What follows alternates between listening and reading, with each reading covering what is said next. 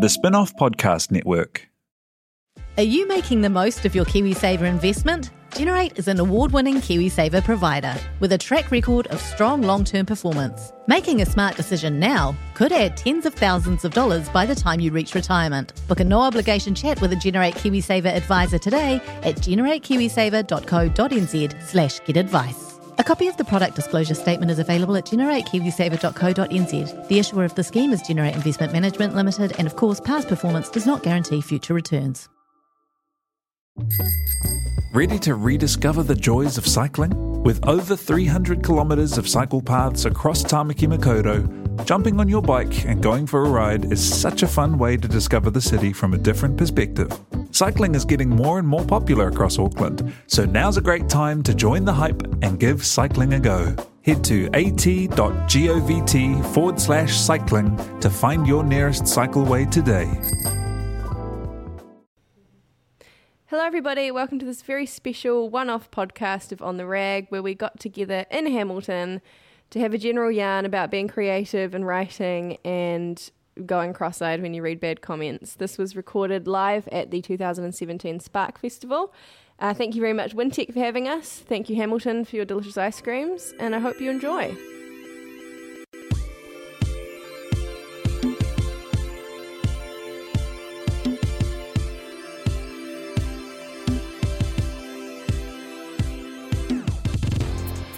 Please join me in welcoming Michelle Court and Leonie Hayden and Alex Casey with On The Rag. Yay! That was very nice. Thank you everybody for coming. We weren't sure, there was like 2 people for quite a while. You guys are cool. But like, Yeah, we would have done it just for you anyway. Like, you guys could have sat here, it would have just been cool. But yeah, thank you all for coming out. Just before we get started, how many of you have listened to the podcast before? Okay. 20. That's heaps. Yeah, that's heaps. Good. Small in the numbers. It's weird. So I guess we should still introduce ourselves and what we do. Mm-hmm. So this kind of, On The Rag started, I kind of had a column that I did for maybe 2 weeks. It was like Burn Fast, Die Young, and it was about looking at the past week in news stories and just kind of screenshotting it and doing a breakdown and realising that everything was like a little bit fucked when you put it all together. Like, there was one week, there was about 20 stories that were about just women eating stock image salads, you know, and it was just kind of like, what you're eating is making you fat, what you're eating is making you skinny, it's like, blah, you're gonna die, and bikini bodies and all this kind of stuff. So I kind of broke it down, but already after 2 weeks I felt like I was parroting the same kind of stuff, and I was like, actually I feel like this could work better if we just talked about it. And I was like, because I think there's a thing that a lot of women do where we sit in little circles, right, and we just have these kinds of fireside chats, drunken chats, normal chats, but I was like, why don't we record one of those and see what happens? So that was like however many moons ago. Here's the thing, I have to ask you, how did you find me? Because I don't remember how we got together. No, neither do I. It's like we've just always been doing this. Yeah, I don't know how that happened. I just materialised in the studio one day.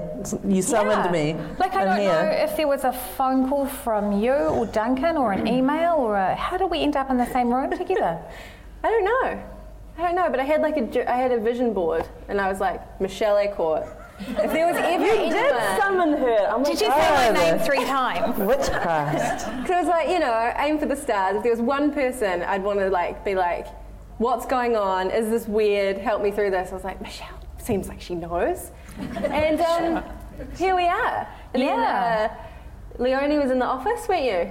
You were knocking around at the time. Yeah. You had a former co-pod who moved away. I brought my friend Zoe in because I hadn't really done podcasts before and I didn't really know what to do, and also I thought if I have someone who's like very tethered to that world of having those little secret circles where you talk about stuff, then it'll just feel such a good idea. Organic and natural.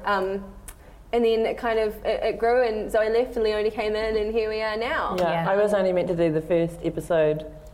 You were going to do so was Michelle, probably. Cameos or whatever, like that last season of Nevermind the Buzzcocks, and then I guess it was just easier for me to stay on because I worked in the same building. And I had no idea it was a monthly thing. I just was coming in to do one, and then and then you got in touch and said, should we do another one? So organic. Yeah.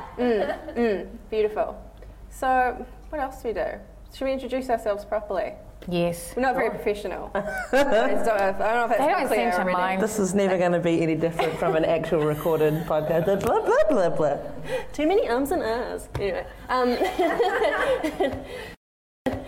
So I work at the Spin-Off. I'm the television editor currently, and I do this, and I do another podcast called The Real Pod, where we mostly just talk about shitty New Zealand, like, reality TV. Spin-Off's nearly 3 years old, and that's kind of where I am. What do you guys do? Wow. Ko Leone Hayden tōku ingoa, ko Ngāti Whātua Kaipara te iwi, no Kaipara aho. I also now work at the Spin-Off. Until very recently I was editing Mana magazine, which was a Māori culture and lifestyle magazine, which on the way of all magazines, now no longer exists. But I was working in the same building with these guys and have known them, and Duncan, who's the Spin-Off publisher and editor, a long, long time. So I just sort of weaseled my way in there because I needed a job, and that's what you do. You go to your mates and go, "Give a job." So we're launching very soon on the Spin-Off a new section of the site, which is just Māori culture stuff, which I'm very excited about. So that's my new job. That's great. And doing this. So I'm a stand-up comedian, but before I started doing that 24 years ago, I trained as a journalist. That was my first, and then I went to university, and after that, and got a BA because that's useful, and freelance writing and a weekly columnist for a few years, and maybe I did some freelancing for the Spin-Off. Maybe that's, I don't know. I'm really still curious now about how we ended up in the same room. But it clearly meant a lot to both of us that we can't remember anything about it. That's buzzing me out. Well, it's probably just so meant to happen that you don't remember how it happened. But anyway. Yeah, that's true. I've had relationships like that. But stop it. Yeah, you can't even remember the name of the first guy you married. No idea. We did a live podcast about weddings, and Michelle just kept calling him, what's his name? Can't remember. I honestly can't remember his name. It's great. Such a long time ago. I'm really pleased I can't. Oh dear. So we were talking about, like, in the car, where we did a lot of the pre-production, about how Michelle said in an email, we realised there is pretty much in mainstream New Zealand media no place where there are multiple women's voices at one time, like a radio show, for example. I think I got to, like, maybe The Hits, I think, has their morning show with Sam Wallace and Tony Street and someone else who I've forgotten the name of. They have 2 women, but there is no platform where it is exclusively women, to my knowledge. I'm willing to be proven wrong on that. I don't know if any of you can think of them, but it hit me because we did a little survey for people who listen to On the Rag about why they listen to it and what they're doing when they listen to it. Gardening and getting stoned. And she's my favourite. And I think we still get surprised that people get excited about the podcast, but one of the things that hit me was it's the only time you get to hear just women talking. I mean, I can't think of any other place. No. Not on television, not on radio. The media formula for forever has just been a group of dudes and one lady for balance. Yep. 8 dudes and a lady for balance. To keep it balanced. But don't get too comfy, love. Don't get too comfy. All of the jokes will be at your expense. And you are interchangeable. Exactly. Don't have a baby. Because I think that the media perspective is that the default position for a human is a man, and then there are women who are basically men with a design fault. But you can only have one at a time. We used to make jokes in the early days of comedy because no one would ever program 2 women in a show. Like, you could have 6 dudes with goatees and 1 lady, possibly 1 magician. You can have 2 magicians. Can't have 2 ladies. So we used to call ourselves the carbohydrates of comedy because you don't have potatoes and rice on the same plate. So that's what we were. So, so we just don't get to hear women talking, and I think when women talk, it's slightly different from when men and women talk. Yeah, I think so. Like, even having one, I've been watching a lot of the AM show, and having one woman there is great. She can only ever get 1 word out, you know? It is like, maybe it's just Duncan Garner and Mark Richardson, but it's just like, the kind of the jumping over and around, and yeah, I'm just watching being like, Amanda, I know you don't like this. Yeah. And I just think, how different would that dynamic be if there was a woman hosting that show, or something else, or just we're all on equal footing, but we're not quite there yet, which is why we are aggressively all women. When there's a female guest so. on, like on AM when they had Jacinda on, Amanda was nodding her head so hard it was going to fall off every time Jacinda spoke, because she's so lonely And for when lady Jacinda company. did her and I saw this little golf clap. Amanda did this little golf clap. It was really Gillies? cute. Yeah. Yeah, and you don't notice it as well. Like, part of the other thing I realised when I was thinking about, when I was like, oh, maybe On the Rag is a podcast. Like, you have this moment, you're like, it's a podcast, that's what it is. I was in the car, my boyfriend and I were doing like a road trip around the South Island, and we were just listening to podcasts. And I realised I hadn't heard another woman's voice for like 2 days. And I was like, wait, you know, you have these realizations. It's the same if you go into it and you sit in a movie. Try and hold your breath until a woman speaks. You'll be dead. You'll be dead. You'll be dead. Unless you're like going to see like Bridesmaids or something like that. Yeah. But it's only when you become aware of these things all the time, every day, that you suddenly get like, an aggressive need to make that yourself. So that's what we're doing. Yeah. We're kind of just chatting. Yeah. Casually. It's so controversial. It's so controversial. We're pretty radical, really. Ladies on a couch. So we're going to kind of talk about, we're all creatives in a way. We're talking about what we did before we got into these jobs, what we wish we knew way back when, if there's stuff we do differently, and how we kind of do things now as women in our respective creative fields. Another thing we realised in the car was that we've never actually really talked to each other about the fact that we are all writers. No. Ever. We just don't talk about it. We're like, there's so much weird. other stuff going on. Yeah. But, It's a bit like coal miners going to the pub. They don't talk about mining. yeah. That's true. They're similar as well. Yeah, Experiences. it is really similar. Oh, it's okay. Shall I kick off with? I was thinking back to before I had a job and what I wish I'd been told. Well, it wasn't even job related anyway. Here's my big rule for surviving, is always make 2 to-do lists. And one is the list of things that you actually have to do, like all the things. Is that a tap dancer? Yeah. How exciting. Somebody's trying to get in. Come round the other side. Oh God, someone got stabbed back there. All right, go rescue them. Yeah. Margie's going. I'm really Okay. relaxed. It's good. It's fine. It's fine. Okay. Hashtag love the Tron. Yeah. Great to be here. Lock the doors. So 2 to-do lists, that's just so my head doesn't explode. One is the list of things that actually has to be done, and then I do another to-do list of the things that I have to do today, so that it's not quite so overwhelming. I always think if you can make a list out of something, you can manage it. What about the things you've already done? Oh, then you tick them. I scrub them out. I make gold star, a little stamp of an elephant. Make myself really happy. That's really good advice. I need lists, but they're also overwhelming. I ignore them. But that's why you make the second list, the smaller list. And if I don't know what's happening. Bye.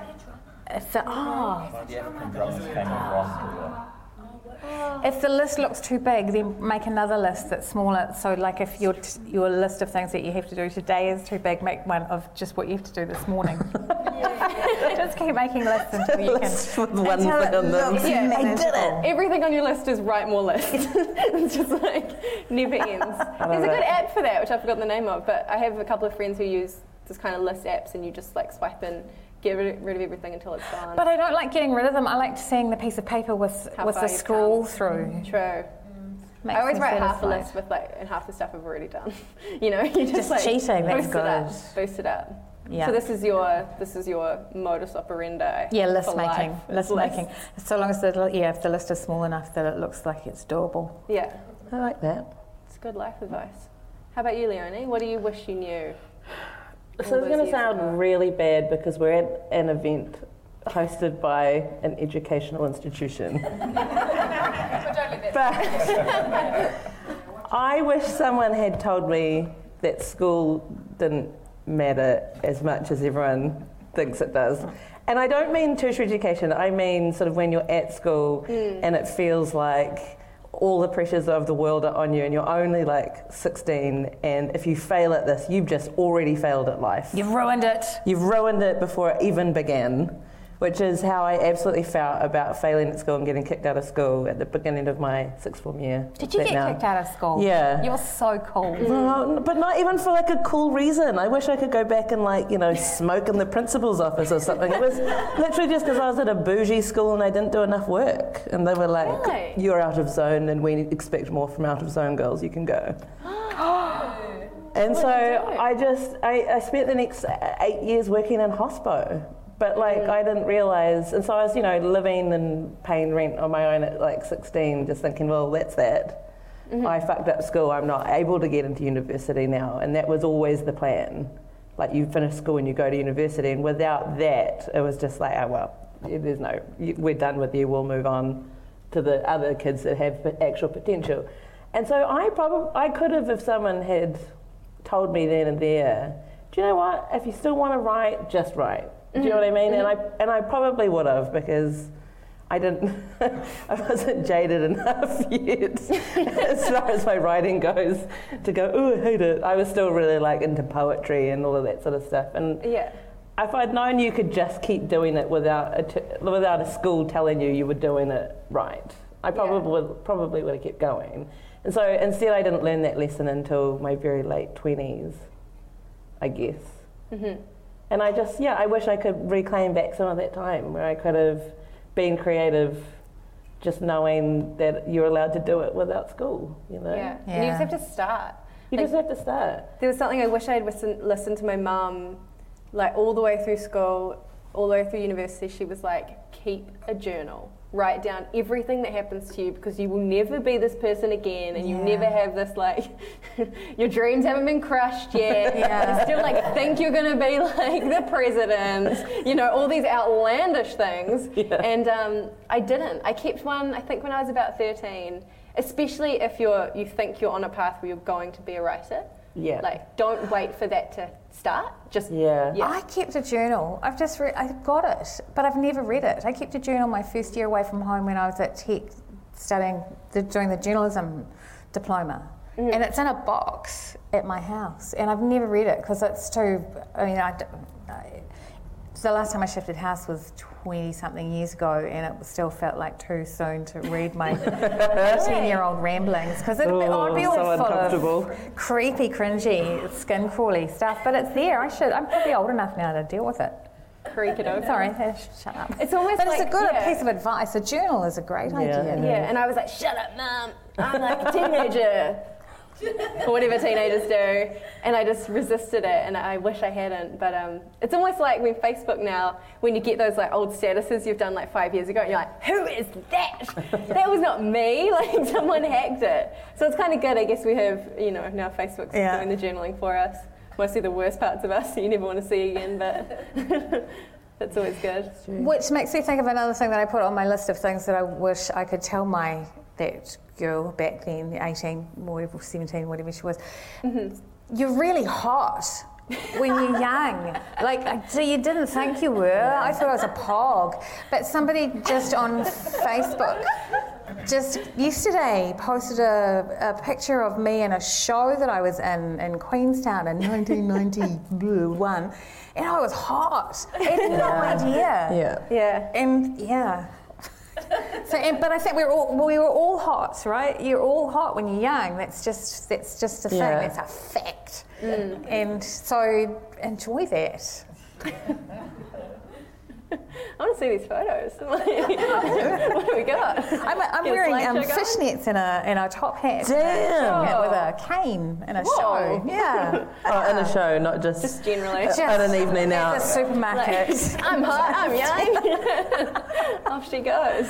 Yeah. Yeah, it's interesting what you're saying about like feeling like you'd failed. Because I tried to do postgrad journalism at AUT, and I lasted about not even a semester. Really? Before I dropped it all, because I was kind of having this And I think even like things have changed so fast, even in like 5 years. That was about 5 years ago, and I was like, this is the only way I can do any of the things. Because like when you go completely through institutions like that, that's just all you know. And it was so hard to go back when you've been away for like a year or two. And I really, really thought I had failed when I dropped out. I didn't even do the exams. I just kind of literally quietly went, I can just leave. I can just walk away. And like, I don't have to look at like the AUT side again. I'll just leave.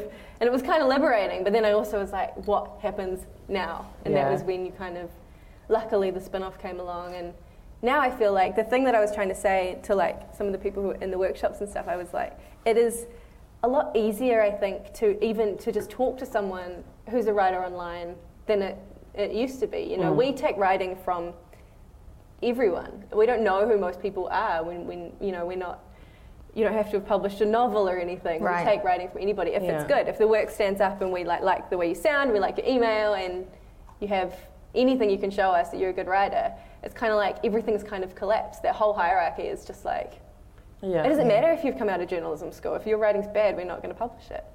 Yeah, and if your writing's good and you haven't come out of journalism school, that's except for Wintec Journalism School, which is the best journalism school in New Zealand. Of course. That's supported the Spark Festival. Yes, that's right. That is correct. You know, of all the studying and whatever qualifications, I don't use any of it except for. I'm so sorry I started this. I'm going to help. This is helping. The journalism certificate I did at Wellington Polytech in 1979, which taught me how to structure a news story, which is actually also how you structure I just made the pyramid up the wrong fucking way. It's that way. It's a pyramid. No, it's not that. It's like that, which is also exactly the same way you structure a comedy set. Oh yeah, cool. And in some ways, it's not quite how you structure a book, but a book is a whole lot of pyramids. But anyway, sorry, that's the one skill that was really worth getting, really. That's useful. So when you say comedy go to set, school, people, go to school. What? You're doing like pyramid intro, so that it's the juicy, catchy thing is at the top, and then you add more information until you down the bottom of the story is the really meaty stuff. But it's the pyramid intro means the first words in the story have to be the ones that grab somebody off the street, pulls them in, and sits them down and makes them read it. Mm-hmm. And you've got a top hat and a cane. And you're wearing fishnets. There we go. Good. Did you both work in hospo as well, or was it just you, Leonie? I worked as a wait person briefly, and I was dreadful, so I stopped. What's the worst thing you did? Put a blue steak in front of a vegetarian. Ooh. Wrong table. Did you? Yeah, no, just shouty. Oh, and I dropped plates, and I was just terrible. I dropped a cream-based bright blue cocktail inside of a lady's Chanel handbag. But as it went down, it did like the on the way down, and so it also coated her beautiful white jacket as well. Oh my god! I had to pay for the dry cleaning and her meal and all of her drinks. And I was earning like $5 an hour. Wow. I don't know why anybody wearing a white dress and carrying a Chanel handbag is ordering a cream-based blue cocktail. I know. I was like, get a classier drink, huh? Yeah, lady. Martini, bitch. Yeah. I'll show you. I hated hospo. I feel like there was so much I wish I could have told myself back then. Yeah. It is not okay for your boss to tell you that you should like wear a little bit more makeup and so be a little bit sexual happier harassment. So and much stop being sexual so harassment. scruffy. I got that once. I was like, oh, look at you. You're so scruffy. And I was like, what is that? Like the subtext of that is so intense. And I remember just going to the back room and going, and like just weeping into the like San Pellegrino. Yeah, no, exactly. It implies just like you need to be something that's good for me to look at. Yeah. Otherwise, we don't need you here. Exactly. Yeah. I had two bosses that were quite good at making me feel uncomfortable, but one of them just had this terrible habit of just stroking my arm like that every time we talked. Ooh. And so I would sort of slowly go this way while I was trying to get my arm out of contact range, and it would just follow me, and so then I'd end up wearing like these big, long, thick jumpers on like sunny, hot days because I didn't want to feel his hand on my skin. That still creeps me out just thinking about it. Yeah. So leather patches all the way down. Spikes. Yeah. I should have just bought studded clothing. Or just make it like sticky. So he's like, has to make a real big scene of like trying to pull his arm off. What you get? Fly trap. Yeah. But yeah, at the time you don't know to be like, fuck off. Yeah. It's a No, sexual that's right. harassment. Like, what did you do? Just internalize? Just squirm inside and leave it at that. I mean, that's it. Did you talk to anyone you worked with about Nope, it? I never mentioned it. I think this might have even been the first time I've said it out loud. Or maybe the second. Yeah, no, you just don't. You just go through life. All women go through life just with a collection of those kinds of icky stories Yeah. in a bag. Yeah. I mean, you know, some people's stories are much ickier than others, obviously. Yeah. Yeah. I remember also like when you're in the kind of emotional labour side of hospitality, when you have to just smile. Oh, yeah, No I matter hated who it is that. you're talking to or what they're saying to you. Yeah. Because it's like they're the ones holding the money. I mean, I worked at a cinema even, and I didn't even like work in a restaurant properly where you get the worst people. But there was just like this guy used to come in and just like follow me around, A customer. a customer, and he'd be like, "Oh, are you a runner?" And I was like, "I'm running away from you, but no." Sorry, that made wine come out of my nose. I don't know why that's funny. Well, it baffled me. I was like, I'm not. And then he was following me up the stairs, which makes it worse somehow. And he's like, Oh, yeah. she's got runner's legs. And I was like, who are you talking to? Like, just this kind of commentary on me just trying to walk around and do my job. And I was like, cinema's that way, please go away.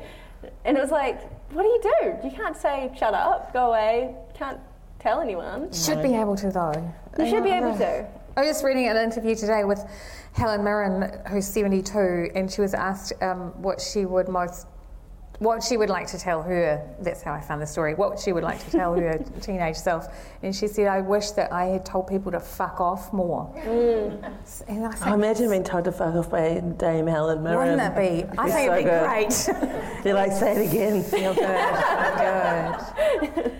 Do it like the Queen. But we just don't. Yeah, you've already said it, but I wish I could go back to that 18-year-old girl and say, speak up, say the things in your head. It doesn't actually make anything worse. It possibly might make things better. Say it out loud. And just the thing of like what's happening to you is real, and the way that you feel about it is real. You're not like losing it. You're not losing your cool. You're not being hysterical. There is a man touching your arm, and it needs to stop. I feel like that was something in Clementine Ford's book that she kept going back to. That I was just like, how crazy that we're in a situation where you still have to tell people that their experiences are valid. Yeah, totally. And like can be shared. Yeah. And you're always just expected to be the chill girl about everything. Like the girl that's like just chill and down with everything. It's just, that's the ideal persona. That's men's ideal persona of women. And then you start to internalize that. So that anything that diverges from that, I'm just cool with whatever, because I'm the chill girl. Yeah. And if you don't feel that way, you feel like you're going crazy, like that you're just like this hysterical woman. Yeah. The hysterical woman archetype is really hard to avoid. But yeah, I'm the chill one for years. I'm the chill one that just hangs out with boys because girls are too much drama. It's like, actually, you know, women support you and let you speak your mind and your heart, and you know, it's like, I hate that it took me so long to learn that. Yeah. I like hate when you think back to times where you were that kind of person. Like I remember, and it kills me still, like sniggering at women's studies at university. At university, no. I was like, oh, who's that? Like trying to be like that kind of person. I ended up doing it a year later and like found my entire life. But I had still, you know, you have that thing of like, oh, I'm not like that. I don't need that. Yeah. Like that's not for me. That's for a different kind of woman. But if I had done it in first year, my whole university experience would have been different. I would have got so much more out of it. But it's like some weird pretense of being like, it's not me. Yeah. That's for someone else to deal with. But we're all in it. We're all in it. We're Yep. in this waka. Absolutely. What I also have in the big letters here, don't settle for men groping you in clubs. It's something I wish I had told myself. Good advice. That's just good advice, but I remember you like get all ready with your like girlfriends, you have a whole bunch of drinks, you go out and you just expect to be groped. Yeah. And it's almost like a weird Yeah. rite of passage. Like you're not like, oh, you're kind of like, oh. And then you're like, wait, why is that what we're taught is okay? You know? Yeah. You Do you know kind of what's- just stand in a circle and be like, You "Get totally off." just like made like a memory explosion go off in my mind, because that experience for me was never, it wasn't like a hand grope. It was going to clubs and then you would sort of like dirty dance with your friends because that's a real fun thing to do. Mm-hmm. And then without fail, a guy would join in and all you would feel was just this crotch. Just push my itself up gosh. against you behind. And his name's Gavin. His name's Gavin. He's And all got his no mates are rhythm. cheering him on. And so, you know, you're like dancing real awesome with your friend and he's got no rhythm, so he's completely off the beat. So it's just sort of smushing against you. And so you try and move away and then you and your friends just sort of like laugh or whatever, but like it's not the same as giving a message that it's not welcome. So Yeah. the crotch comes back. Then sometimes it's joined by another crotch on the other side of your friend and they try and turn you into a crotch sandwich. So you sort of shimmy sideways and you're laughing about it the whole time, but you're still like trying to get away from the dance floor crotch gang. Yeah. Yeah. I haven't even thought about that in ages, but it was so Opened ubiquitous. up that memory. You don't even Feel very remember the gross. faces, just No. smushy crotches. None of it. Yeah, none and of really it. bad jeans. Yeah, and like Always the gel worst kind hair, of jeans. Like mom jeans. But yes, good note. It's not Good note. okay to be gross. Just for everyone. My note is that men don't know anything either. But just because I always thought when I was a teenager that men had it all sorted, they were in charge of everything was very organised, they knew what was going on, they knew who they wanted to go out with, they knew everything. They got no fucking idea. Yeah. They're just as completely lost as the rest of us. Yeah, true. And I think we can, it's worth remembering that. I just always thought men knew exactly what was going on, but then you find out as you get. I thought as an 18-year-old that a 25-year-old man knew everything. And then you look at 25-year-old men now and they're just boys. Yeah. Sorry, I You're don't mean that in 25, a rude way. I'm to 25. men in the room, but like, you didn't have any idea, did you? You were faking it, weren't you? And we were tricked. Faking it. Yeah. I am. Yeah, I am. Yeah, I am. It's all good. Yeah. Well, now we're here in whatever this is that we're doing in this state.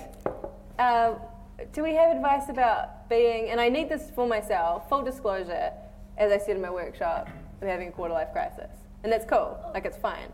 But you feel like you need, when you're working in these creative kind of sectors, and you have those moments where you go, fuck it, right? Like, I'm just going to go and do a normal thing.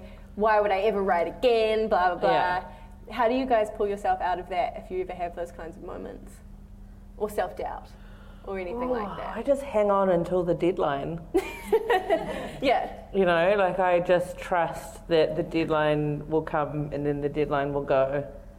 And then everything will go back to normal after that. But I do sometimes, when I'm like right on the stress precipice, think this is the deadline I can't hang on for. This is too much.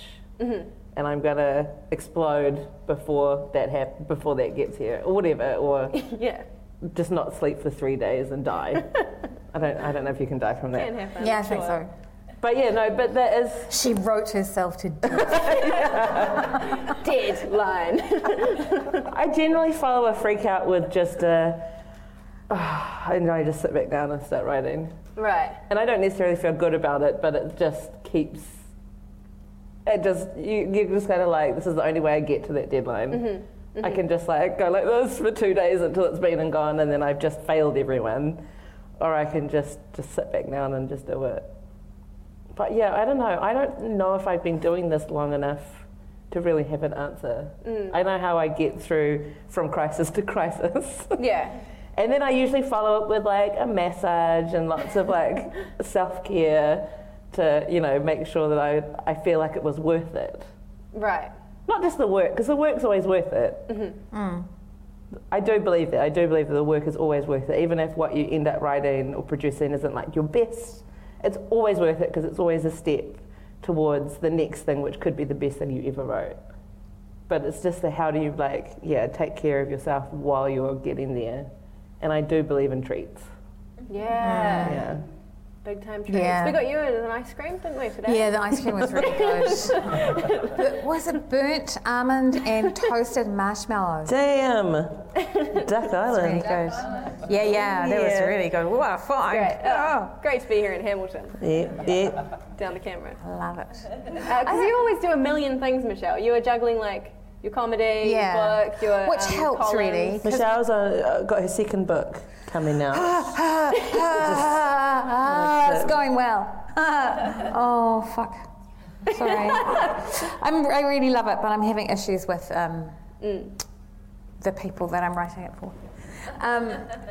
But so I get to flip between one thing and the other. You know, one of the things that I do is in my pajamas in my office at home, and I don't wash for days. And I love that. I love that so much. I proudly, I haven't washed since Saturday. But, and I love that. But then eventually I get sick of that. But then there's a show, so Maybe your husband gets sick of it too. He's very easygoing. He doesn't wash. So then there are the days where you have to frock up and do your hair and stuff. And so I really like the balance of those two things. Yeah. Mm-hmm. But yeah, I mean sometimes I have trouble because I've been writing a newspaper column every week since 2008, and some days I sit down with the deadline and just go, I got nothing. I have no opinions. How many words do you have to write every week? It's only 500, so it's not hard. Well, That's sometimes harder though, because you've got to take a big idea and then go. You can kind of get away with saying bullshit. Right. Sometimes. I mean, every now and then the column is about just nothing in particular.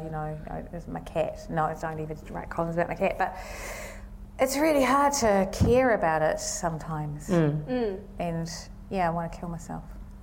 Can't help you, don't know.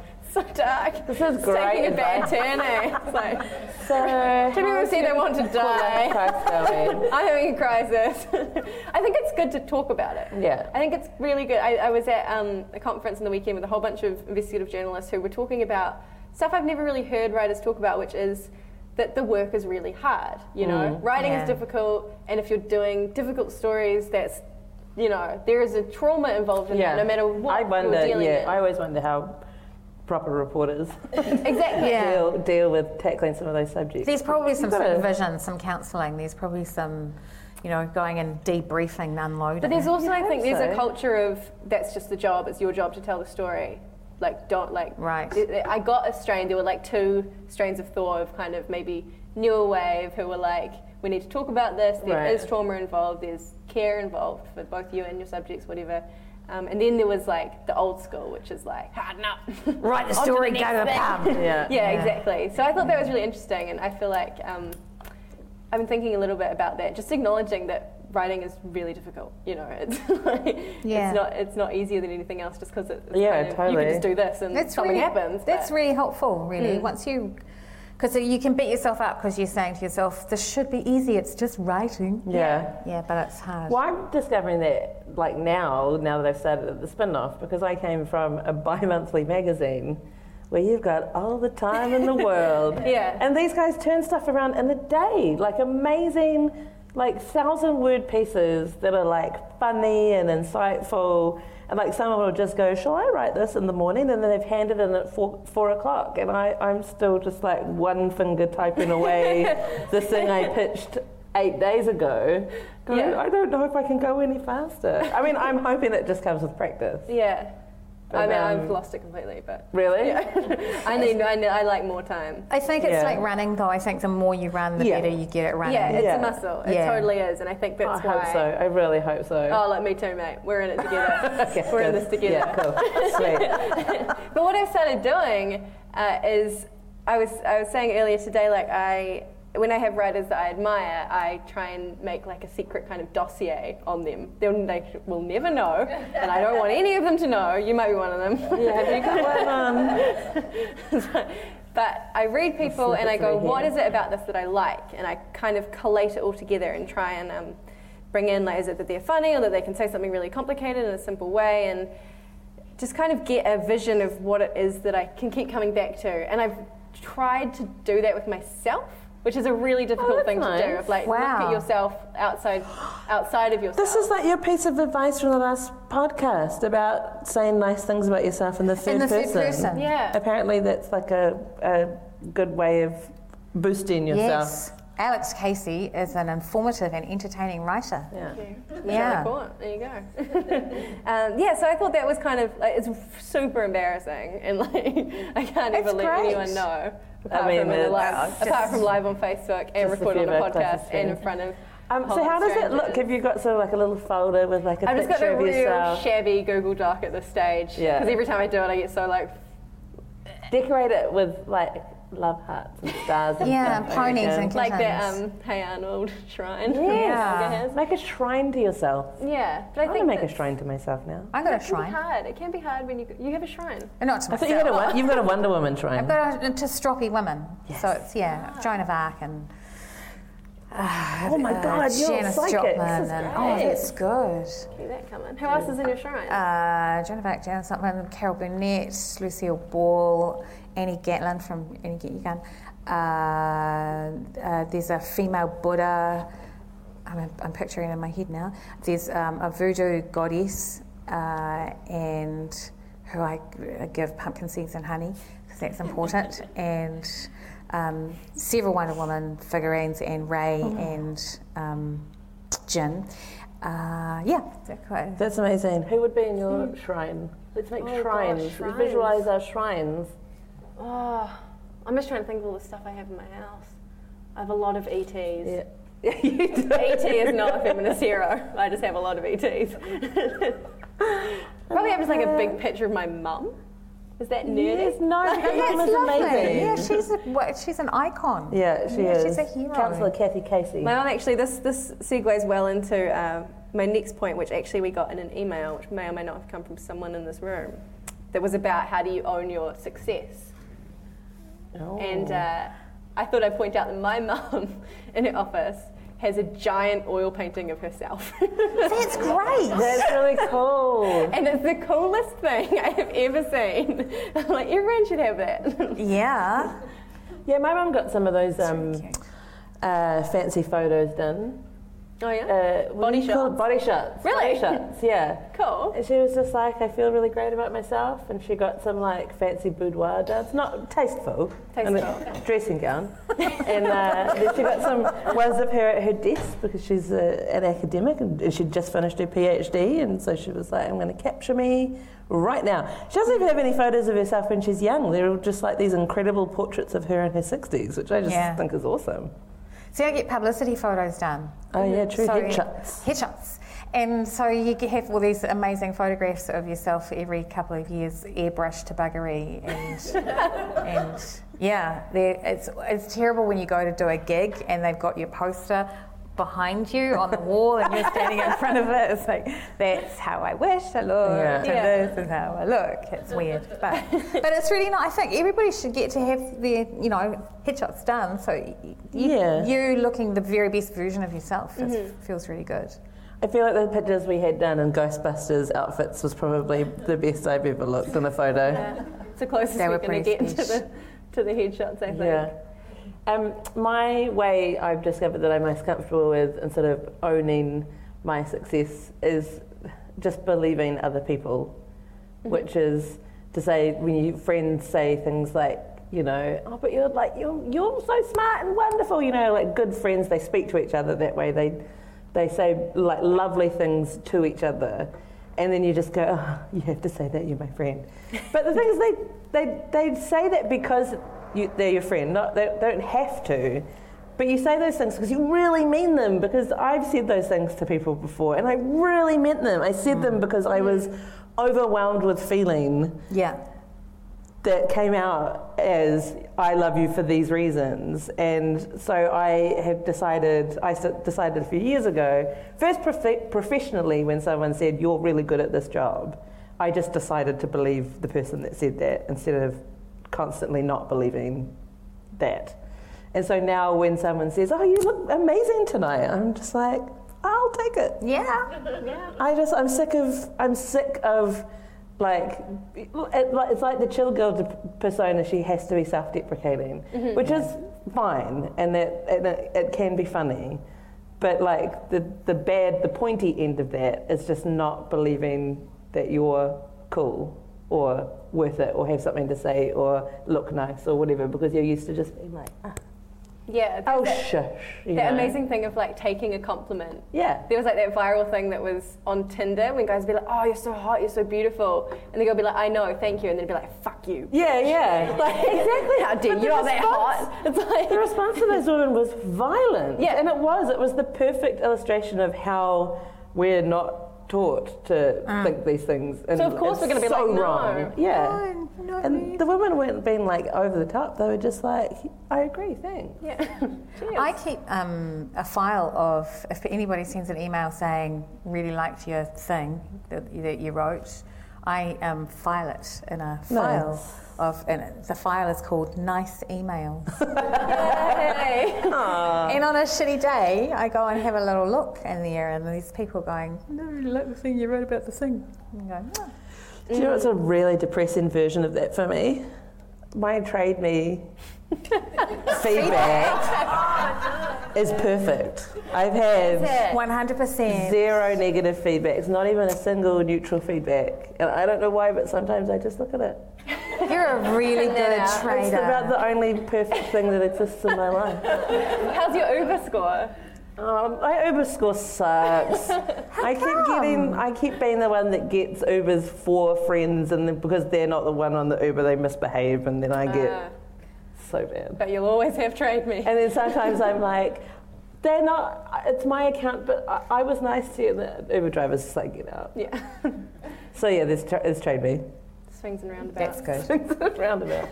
I got a whole lot of, in terms of like owning your success, if you are ever in the position where you receive a certificate, put that on the wall. Yep. Do like old school, like mum on the fridge, you know, pop it up, put it up there for yourself. No one else is going to do that. No Yeah, one else true. is going to even be like, remember when you did that thing? Like, it is actually, the burden falls on you, I think, to remind yourself of those kinds of milestones. Print out your Trade Me, you know. I was actually just visualizing the frame for it. I'm not kidding. Do you get a T-shirt or anything if you get like 100%? I doubt it. Sad. Oh well. Well, that's owning your success. It's hard. It's hard, and I don't really Well, know. it's un-Kiwi as well, isn't it? Exactly. As well as Yeah. being hard for women to do, it's culturally not easy for us either, but we should do it. Yeah, there was an amazing. We went to a panel that was kind of about young professional women, and there was the fashion designers from Harman and Grubisha were there, and Jessica Grubisha said the most amazing thing. They asked a question. They were like, "When did you realise you were kind of in a position where you were going to be a leader?" And you could see everyone kind of shifting around, not really knowing how to answer, not even want to accept that they're a leader. And she just leaned in and was like, "Birth." And it was the most like amazing. It was kind of, everyone was like, "Whoa!" She just said that. That's so cool. Like, you don't really hear like owning that often. So I was like, shout out. And she wears beautiful clothes. So that's good as well. What's next on our list? On the agenda. How do you deal with criticism and especially getting really bad comments as a woman who write on the internet? I feel like we talk about this a little bit, but do you have particular things you go to? I know, Leonie, you recently got what did you get? You got your first something. I got my first direct message rather than just a comment, but someone had sent a message to my Facebook inbox calling me a fat, ugly feminist troll or something like that. Just something, super abusive. Some dude just like, what's the worst thing I can say? Just, I really need to hurt this person. And literally the only effect it had on me was, oh my God, I finally made it. Just like all of my favorite like women and non-binary and LGBTQI writers, like everyone who's just not the norm, all my favorite black writers just have had this level of abuse. And obviously I'm not going to love it if it happens again, which it will. But that was my first thought was, oh my God, I've made it. And the thing is, I didn't even properly read it, because you've got to sort of like accept when a new message comes through with someone you're not friends with on Facebook. You sort of have to accept it. And I just I saw the first line, which just had all the keywords in it. Fat, ugly, famous. And I was like, nice, delete. And that's kind of how I deal with it. I mean, I've had a couple of like shitty emails about things, and my eyeballs just I just go cross-eyed and delete it. It's like how I deal with like Game of Thrones spoilers. You know, you're scrolling through Twitter, and you see a picture or you see the words Game of Thrones, and I just automatically go cross-eyed so that I can't take it in and just keep scrolling. The same thing happens with people being dicks. I'm going to watch you on your computer. I'm getting really good at it. But I used to internalise every single criticism. Yeah. What you get, I mean, working in Māori media, obviously the comments and the criticism that is unwanted is to do with race, which is really hard to stomach, because that is obviously one of those things, as with, you know, gender, where it's just the tiny comment is just this little part of this giant trauma, and so every tiny comment, if you let it, brings in the trauma, and so you can't. Obviously you can't. But on the other hand, it's like, it's shitty that women and minorities are used to that, and so now I have a thought like, oh, I've made it. Yeah. When I see that comment, like, that is unacceptable, but that's the world that we live in.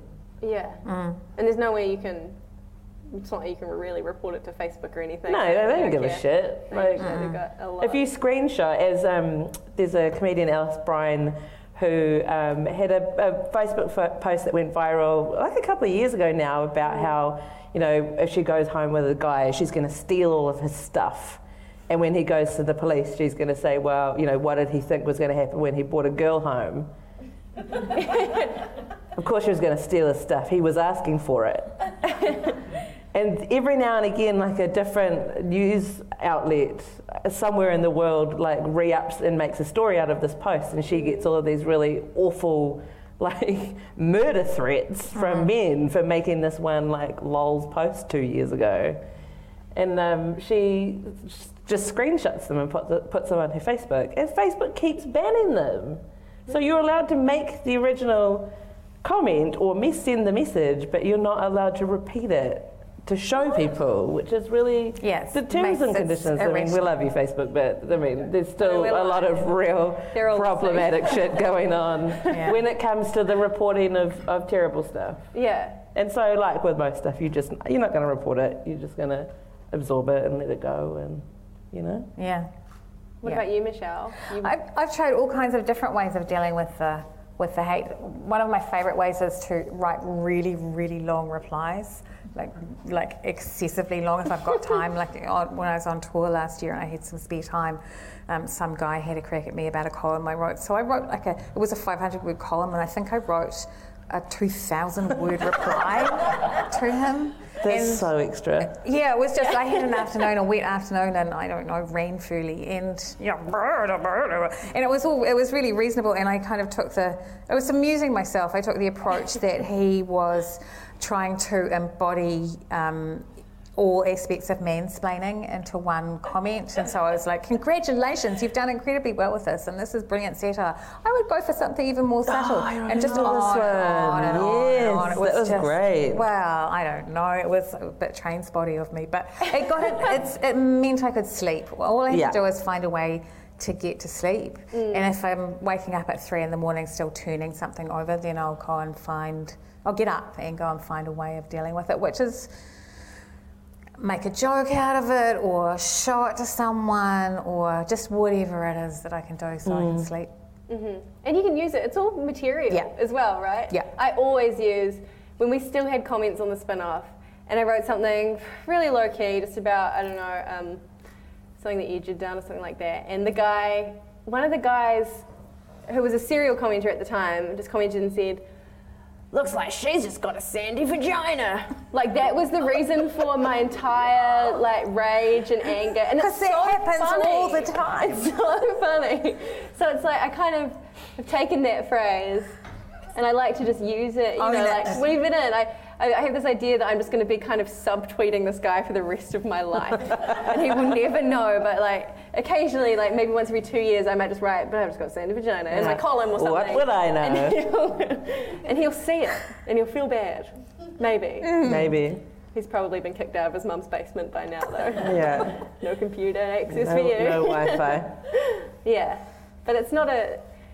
It's kind of. I was trying to figure it out because I feel like sometimes you do need to see that side of the comments if it's not going to traumatize you or be a horrific experience. It's a good reminder that there are a lot of like kind of messed up people and there's still work to be done. I think it's good for people to read the comments, not necessarily the person who wrote the thing, but I did like a talk for Creative Mornings a couple of years ago, which is sort of like a Friday morning collective of creatives that work in Auckland, and they have a speaker once a month.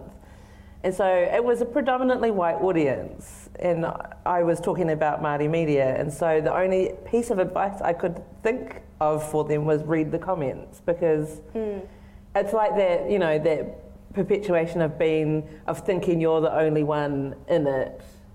You know, it happens for all kinds of minority groups where it's just you and yours sort of fighting against the system, and you feel so alone. Like we need other allies in this from that majority culture. And so I was just like, you guys need to read the comments, like the shitty, terrible comments on writers of colour, queer writers, women writers. Like, read the terrible comments so that you understand while you're going about your day being a relatively privileged person that it's a place of privilege. Like, everyone should read the comments, I think, because it is easy to go, oh, that's a terrible thing to do. I don't want to do that. But I think everyone should. And I think it makes a difference to me as the writer that's being commented on, not to do it immediately. Like, I'd never, I give it 24 hours after a piece has been published before I read them. That's really good advice. Because then it's not fresh, and I'm not seeing the comments arrive in real time.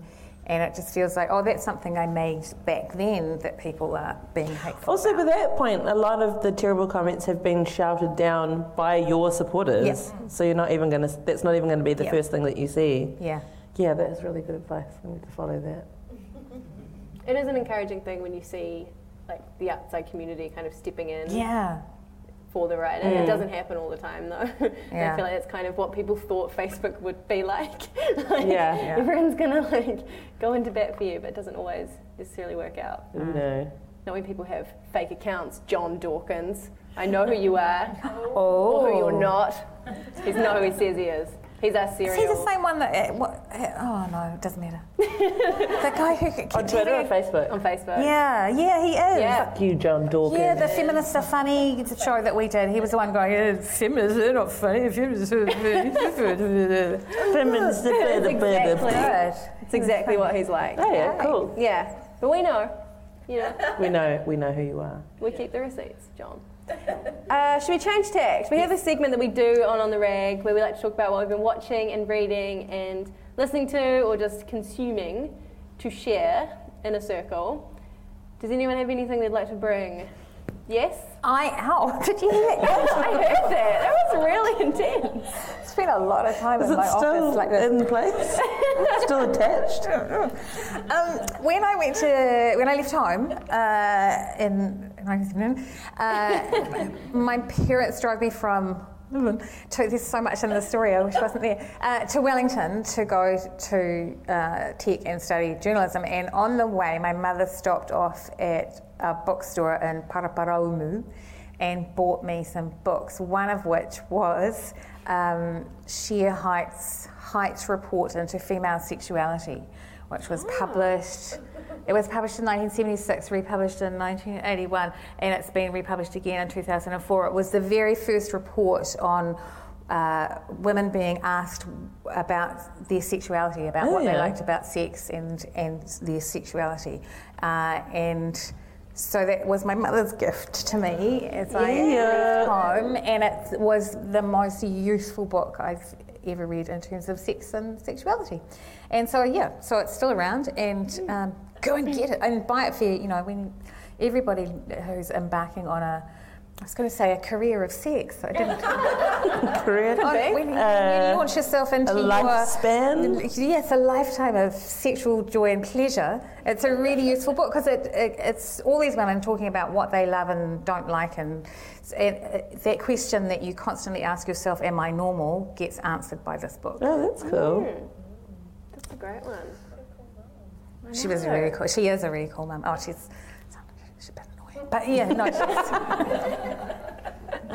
that was really, and I think she bought me some Virginia Woolf and something else. And some Gloria Steinem as well on that same trip. Yeah, so I was sorted. Paraparaumu.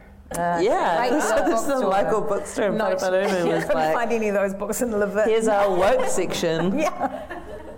Cool.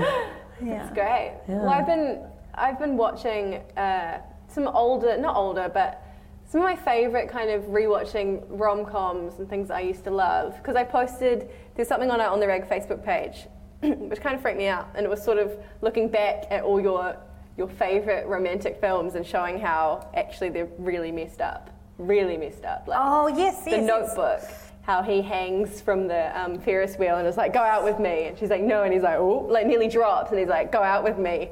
Literally pressuring her with his death to say yes and things like that. And I rewatched Miss Congeniality on purpose because I love it. And it's on Netflix. Just to be clear, it was on purpose.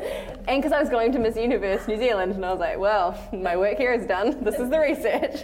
And it's like, it still holds up. It is a hell of a flick, I'll say that. But there are so many like weird little things that I just never noticed about it the first time around. It's super homophobic, first thing, completely never even realised. So like Michael Caine's character, who's like a gay kind of stylist man, and everyone's like terrified to go near him, all the bros in the force. And I watched it and I was like, this is crazy. Like even, I don't know how old that film is, 10, 15 years, more? I guess so. And there's all this weird stuff about all the other kind of guys in the force with Sandra Bullock.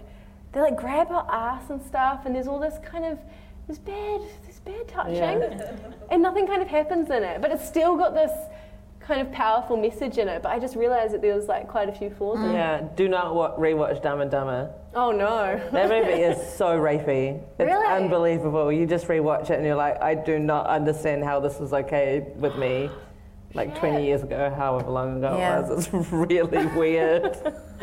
There was another, I was reading about, someone had been like 50 First Dates is actually, if you think about at the end, so I don't know, I want to spoil it. If you haven't seen it. It's been out for a while, but I never know. So at the end, so Drew Barrymore has 24 hours of memory. Is that that's how it works? Yeah. And then she resets.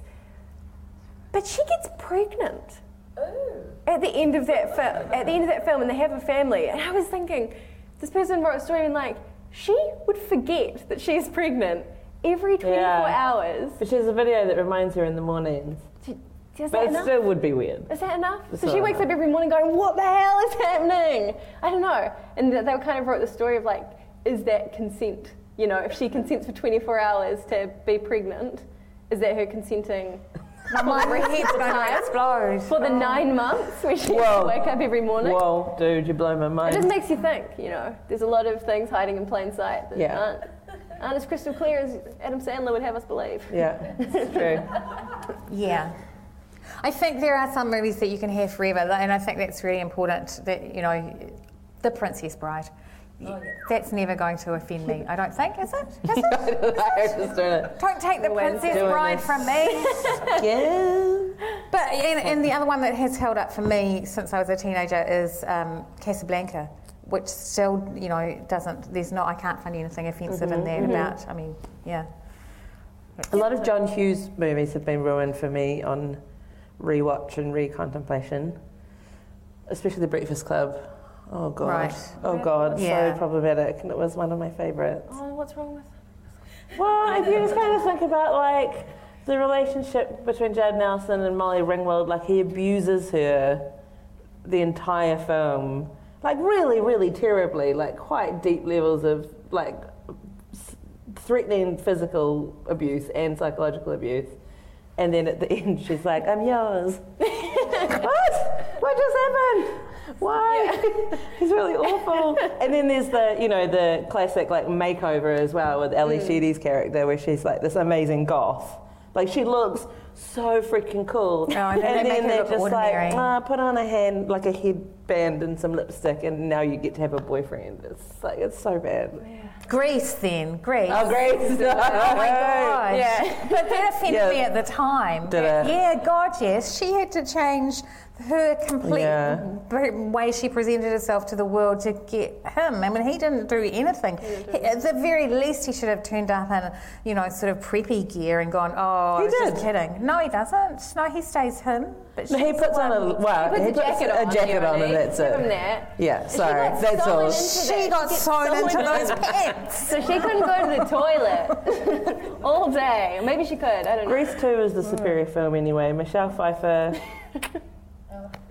I haven't seen Grease. Oh my God, it's amazing. Oh. And it's way less problematic as well, because Michelle Pfeiffer's character, she's the head of the Pink Ladies, but she's like really just like, people keep being like, the other greaser dude is like, but you have to have a boyfriend and it has to be me. And she's like, fuck off. Oh, I must go home and watch I'm that. so much cooler than you. And she is. And Yeah, then she falls in love yeah. with this other dude who's like a nerd. Oh, that's good news. If anyone can recommend any other like unproblematic faves, Yes. we'll compile something on our Facebook page. Unproblematic Share. romantic comedies. I Watch feel like these it's and going to don't be a feel really bad. small pool. Yeah. Yeah. Pretty Woman is not going to be on that list, is it? No. Dirty No. Dancing. Wait, does that hold up? Dirty Dancing. Dirty No. Dancing. Dirty Dancing. No. I Fuck. don't think so. Oh, the dad. Love Shrek. Oh. Maybe Shrek is the answer. I'm loving the support for Shrek. It's great. These are our people. These are Shrek people. Yeah. Should we do Yes Queens then? Yes. Is there anything else you want to recommend that you can watch that's not going to make you feel bad about yourself and your life? No. And all your favourite things? No. What have I watched recently? I mean, I did a shout out to Incredible Jessica James in the last pod. It's a film on Netflix, which is really awesome. About a young black woman living in New York who's like really into theatre, and she teaches children. Just as a character, just beautifully realised, really funny. Oh, that's kind of an unproblematic rom-com. Yeah. Yeah. Anyway, really, really great film. Really great writing, written and starring Jessica Williams, who used to be a reporter on The Daily Show. Yeah. She's cool. Yeah. Cool. Great. Do we have Yes Queens to nominate this week? These are just people like when we want to give a shout out to who have done cool stuff. Well, Helen Mirren for advising all young women that they should say fuck off more. It's always Yeah, that is pretty cool. It's always going to work for me. I would like to nominate Taylor Swift. Yes. Say, Do yeah.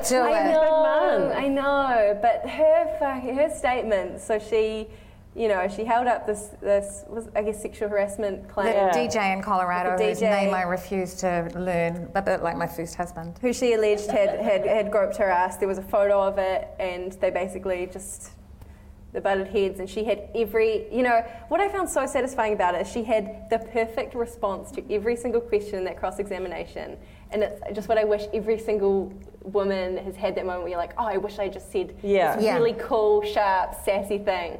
And she'd obviously they had made sure that she was going to say the right things, because We can't see him groping you in the photo. That's because my ass is round behind the back. me. Yeah. Right. And just every time anyone said, she was like, I'm critical of your client for putting his hand on my ass.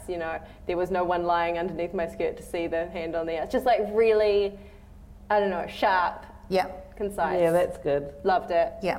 Don't know how the world feels about Taylor Swift right now, but I don't really care, because I And thought so it was Yeah, cool. the that's judge fair threw out, he sued her for $3 million, and the judge threw that out for losing his job and career. And she countersued him for $1 for assaulting her, and she's won that case, so she gets $1. Was it really for $1? Damn, Yeah. Well, that's bad. because you have to sue for a dollar amount, but she wanted to make it very clear that this was not about the money; it was about the principle. Oh yeah, Yas Queen. Yeah. Yeah. That's a yes queen for sure. That's funny that that's your Yas Queen, because mine is her good friend, Lord. Oh, yes. Ella was in the press this week, did an interview this week. So after the incredibly depressing and awful parade of hate in Charlottesville, which was basically a Nazi rally, happened in public this week. And our girl, Lord, was doing an interview, and she just stated very clearly that white people are responsible for the system of racism, and they need to fix it. And I know that seems like a really simple statement, but the thing is, it's usually only people of colour who say stuff like that in interviews, and it was amazing for her to use that platform because she's super famous right now. She could easily have not talked about that, and she used it to say something very simple, and it pissed a lot of Americans off, and I love it when people piss Americans off. Yes, queen. Yes, queen. Yes, queen. Oh, what I loved on the story, there was like a Herald kind of write-off about it, and you just see all these just a guy from like Masterton who's like, not my fault. You know, like, you just like completely miss the point. Like, Gavin, Get crotch away from Leonie, and it is your fault. And shush. Yeah. Yeah, no, exactly. Well, and that's exactly that prevailing attitude of it's not my fault is how people of colour get killed by policemen, because it's not anyone's fault until it happens, and then it's still no one's fault. And it's nice when people point it out, actually. You know what? We can all be responsible for this without it being anyone's fault. And it was right about there that our cameras and our recording gear just cut off for some reason. So thank you for staying with us till the very end. We'll leave it with those Yas Queens. Thank you to Wintec and to the Spark Festival and the mighty Hamiltron for having us. And we will talk to you next month. Bye.